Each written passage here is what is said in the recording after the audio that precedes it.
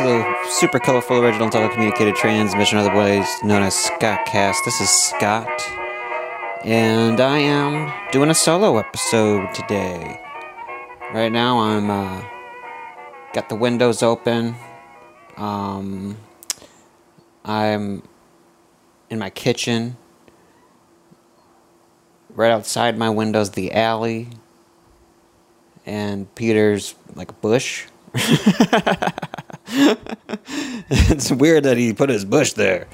Why? Get your bush out of there, Peter. But no, his actual floral like plant thing. It's got white flowers and pink flowers, and it smells good, you know. And you don't get that much in Hamtramck, a good smell coming in from the alley. So I really do appreciate it.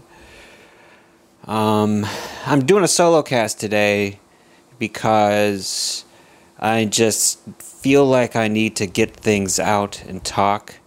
I feel like I need a good friend to talk to who is not an actual person, and that is you, the Scottcast audience. I mean, of course, there's a lot of people listening. You know, we are very famous, and I think that's well and good. But don't you find that sometimes when you're talking to people, you have more you want to say, just get off your chest, you know, about nothing, and you know, it's just hard to swing a conversation in such a way, and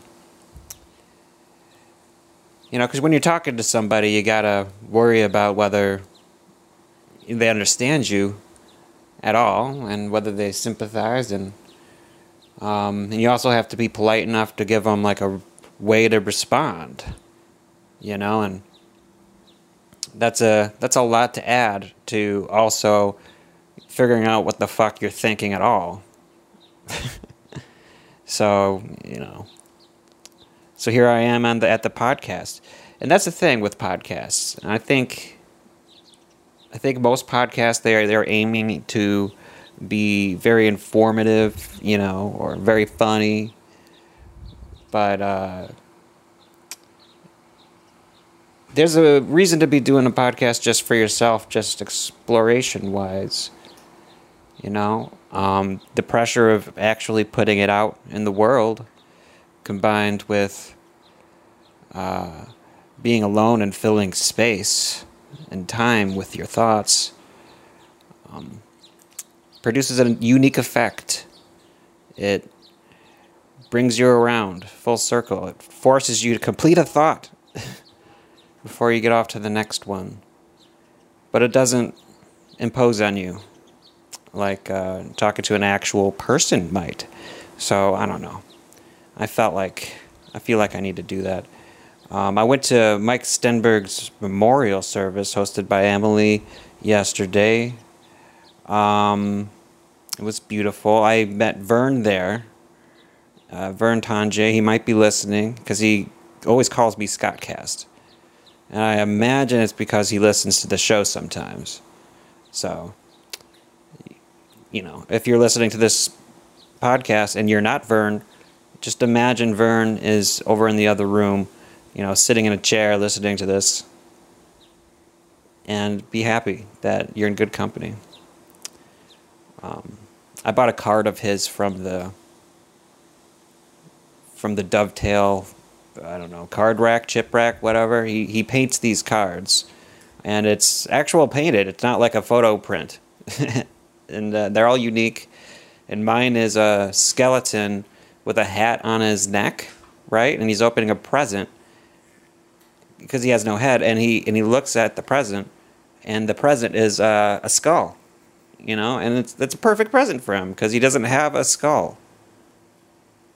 You know, I had to get it. But yeah, I've been really pensive, you know, after that. The memorial service, not necessarily, you know, interacting with Vern, but I have been pensive after the memorial service. Mike Stenberg was a good guy. He was an older gentleman. I knew him because in 2017, when I was like hanging around Emily like a little puppy, she interacted with him a lot, and they went out to open mic nights and stuff like that, and he released a CD of poetry called Cliff Notes, and it was actually really cool. It's basically a very well done Scott cast, because he would recite his poetry and he would also have the sound effects. And really, it was a fantastic production. I listened to it through. I gave him a note, I think afterwards, through Emily, and he gave me a thank you card through Emily, and it was really touching. And I don't know. Something I see a lot of myself in someone like Mike Stenberg, in that you find community through the artistic community. Like, there was a beautiful haiku that was read of his. That was all about that. I wish I remembered the words, but it's something to the effect of, like, you feel like you're close to someone when you're making something, even when you're not, and that's very true. It's like when you're writing, or when I'm doing this podcast, I'm coming to you on a very lonely feeling day, and where, like, that loneliness is just obvious, and, deprioritizes everything else, so you can just think about and feel that loneliness. And I decided to do this, and I feel a lot better even just doing it now. And I think that's if there's an evolutionary reason art exists, it's that. It's when someone has been separated from humanity for long enough that they decide to create some sort of faux humanity to communicate with, and they communicate in a way that's,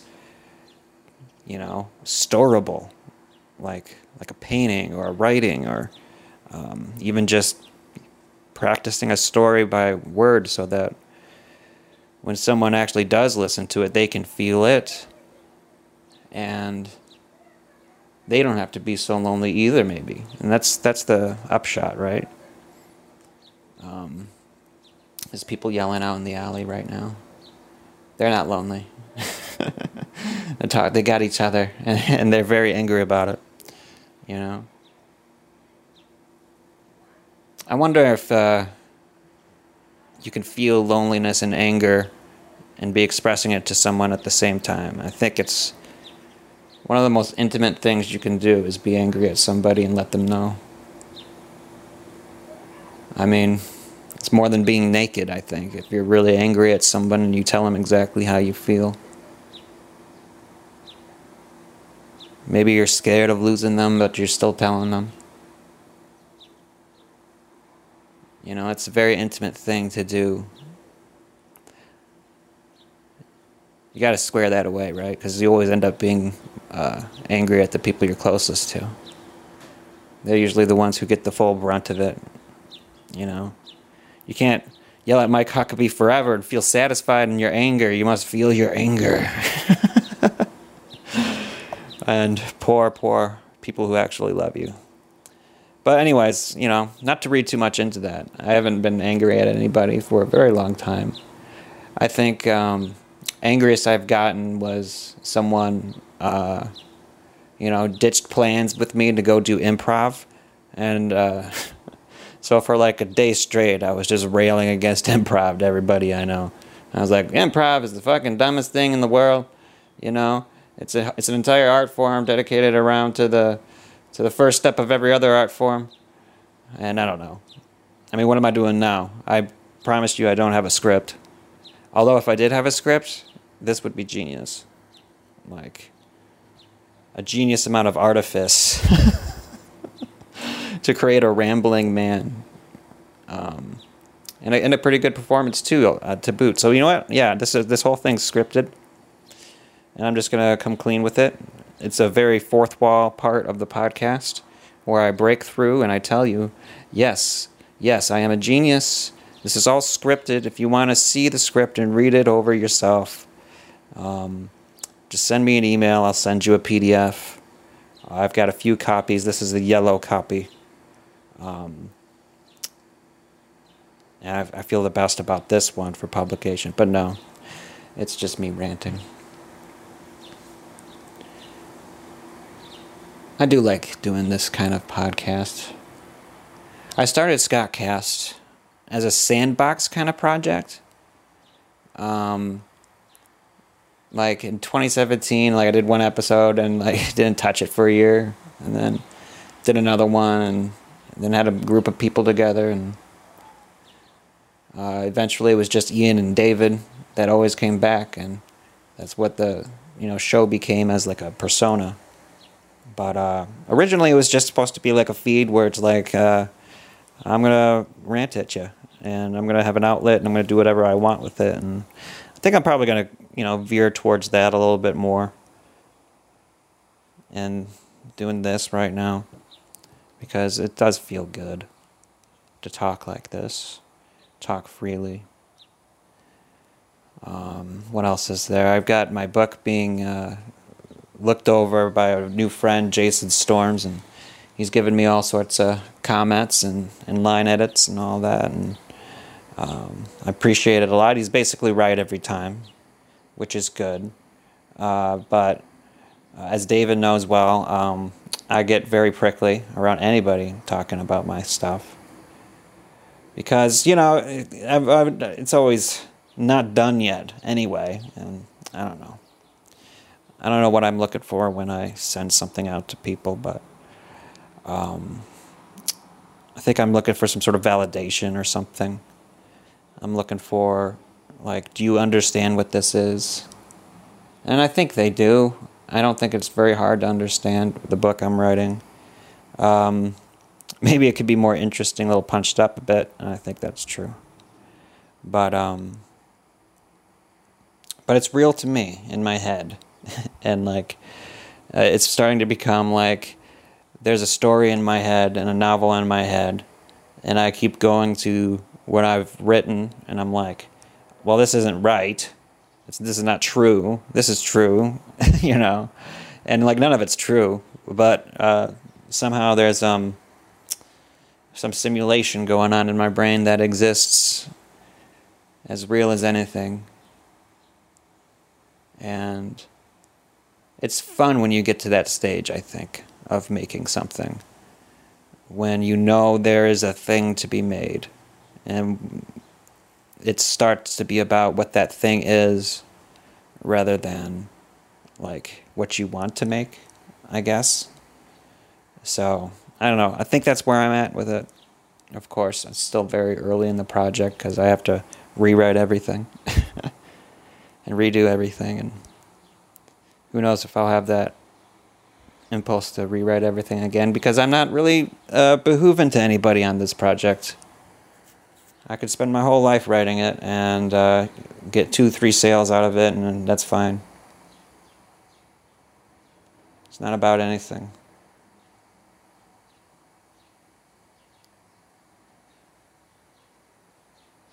Is that a hummingbird? No, that's just a bird that learned to hover. What the fuck? You guys should have saw that.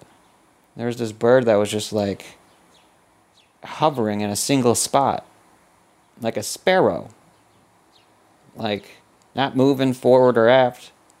I'm talking some real UFO shit, but I know it's a bird. I saw it's a bird. Man, birds are pretty sweet, I'm kind of tired of their bird shit, and I don't really want to ever touch a bird, but they're pretty cool creatures. They're descended from dinosaurs. In fact, the biological class that birds are in fact dinosaurs.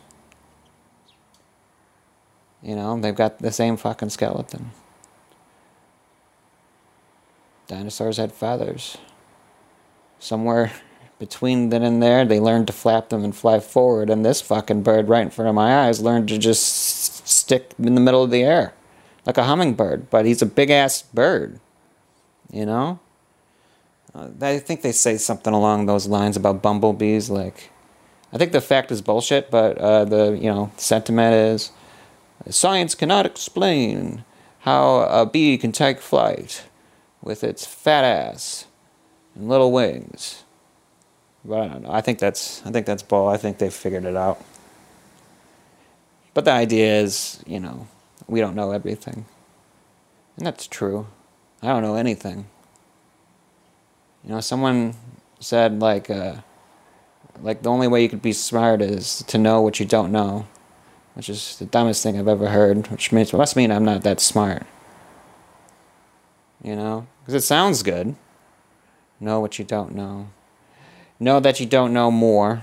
Know your limits. But then you're saying you know something.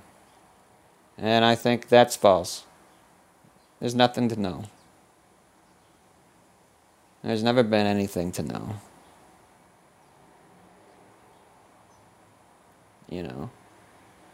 Like, I've been seriously considering moving to Argentina, Buenos Aires, for a few years. And not necessarily because I want to get away from Detroit, like, escape it. It's more because I want to know it better. I don't know how to explain it other than, like, saying, taking a break from Detroit, then I can, like, think about it in a different place. Why I like it here. Or if I like it here. Because it could very well just be the community, like I said earlier, that keeps me here. Like, the friends I've made. And really the whole thing starts with Emily. I met her in 2012. And she kind of introduced me to everything south of Ferndale. And there it was. I came back in 2016 from Illinois. And I knew a few people. But I was like, I'll move close to Detroit and Emily. It seems like there's more opportunities there. And, 6 odd years later, I'm still lonely. But there's a whole lot of people I know and appreciate.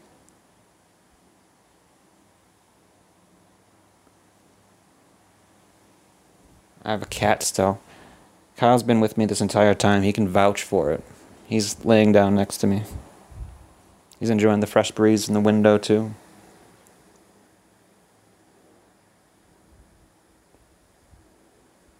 But yeah, it would be nice to go to Argentina and live there. I don't know that yet, obviously. I'm very nervous about going at all, really. Because it's in a few weeks now. Beginning of September through the middle of September. There'll be house sitters, though. So don't try to break in. But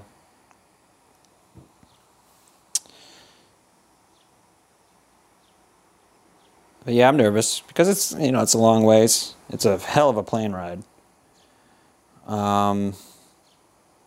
It's 2 weeks.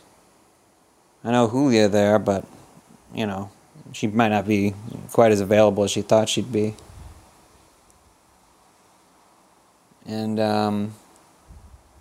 it'll be fun though. It'll be fun to explore a new place and see what it's like to be completely submerged. Because I feel like I'm completely immersed and submerged in Detroit in a way. At least in my own, hole here in Detroit, in my own home. But it's a different kind. It's like a comfort zone thing, right? Basically, I want to fly over there and see how quickly I can create a comfort zone, like a bivvy tent of a comfort zone. I need 2 sticks and a piece of cloth. A few yards of blanket and a couple sticks.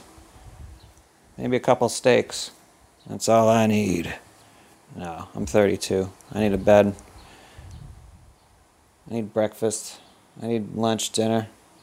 I need to sit around next to a TV being like, I don't know what to do. What do you want to do? But, they got that shit. So, there I go. Man alive, I've been talking like this for a while. I've been kind of monotone through this. I apologize if It's only 19 minutes in. I apologize if, this is hard to listen to. But I'm having fun, and I'm kind of enjoying myself. So if you don't like it, fuck you. I'm just kidding. If you don't like it, that's fine. You don't have to listen. No one's forcing you to. Trust me, if someone was forcing you to listen to this, you'd know. And so would I. But, yeah. What else is there? I've got to move all my furniture today. Peter's coming through, and he's got a bunch of workmen coming in, running ranch out all over my home, replacing all the windows. This is the last day with this window. I'm glad I'm actually using it. He's going to pave it all over with bricks. No, he's replacing the windows with actual windows. But these are fine windows. I don't know. I think someone sold him a crock of shit, honestly, and said, like, oh, you need to replace the windows or else the whole house will rot. I'm like, okay. That sounds stupid, because these windows are fucking fine. But what can you do? What are you gonna do? So I gotta move all my furniture. I've got basically an extremely heavy piece of furniture next to every window. That's my design aesthetic. Hey, a window? Let's put something 100 pounds in front of it.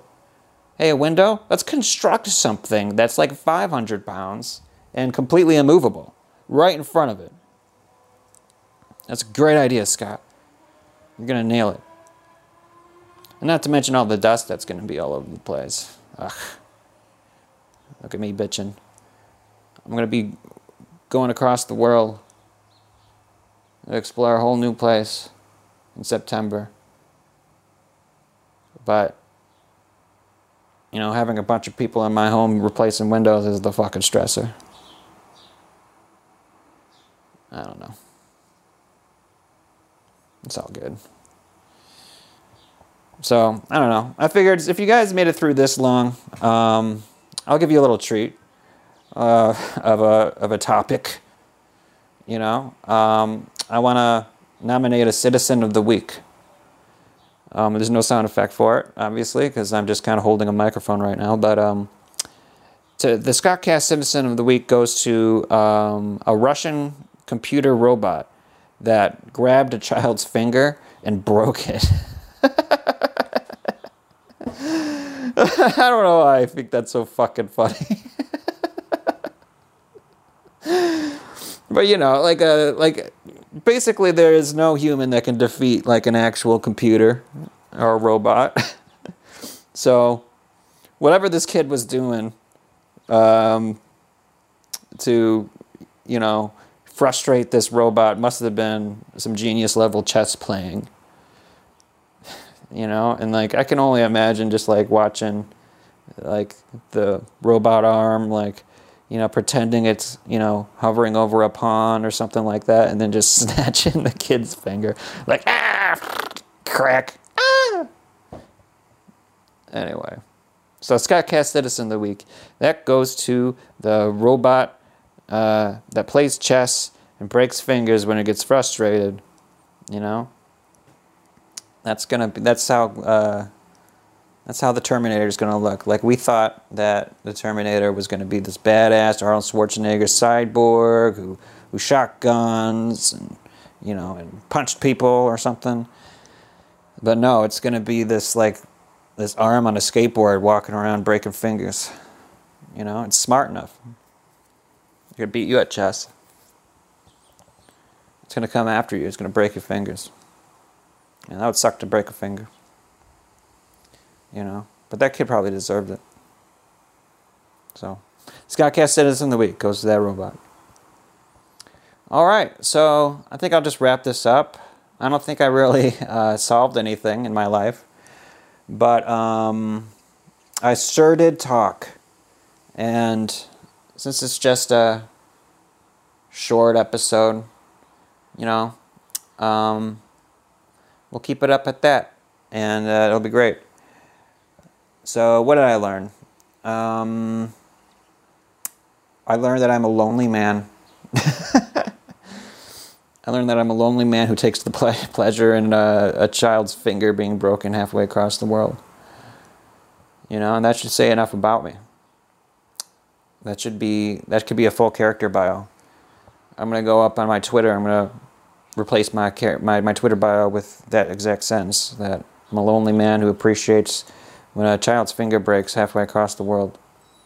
I'm one of those sensitive instruments that can detect a child breaking his finger from 1,000 miles away. But anyway, all right. From all of us at the Super Colorful Original Telecommunicated Transmission, otherwise known as Scott Cast, I bid thee adieu. See you later, Scott Castigators. Now, Scott Cast. Glory be to Scott Cast.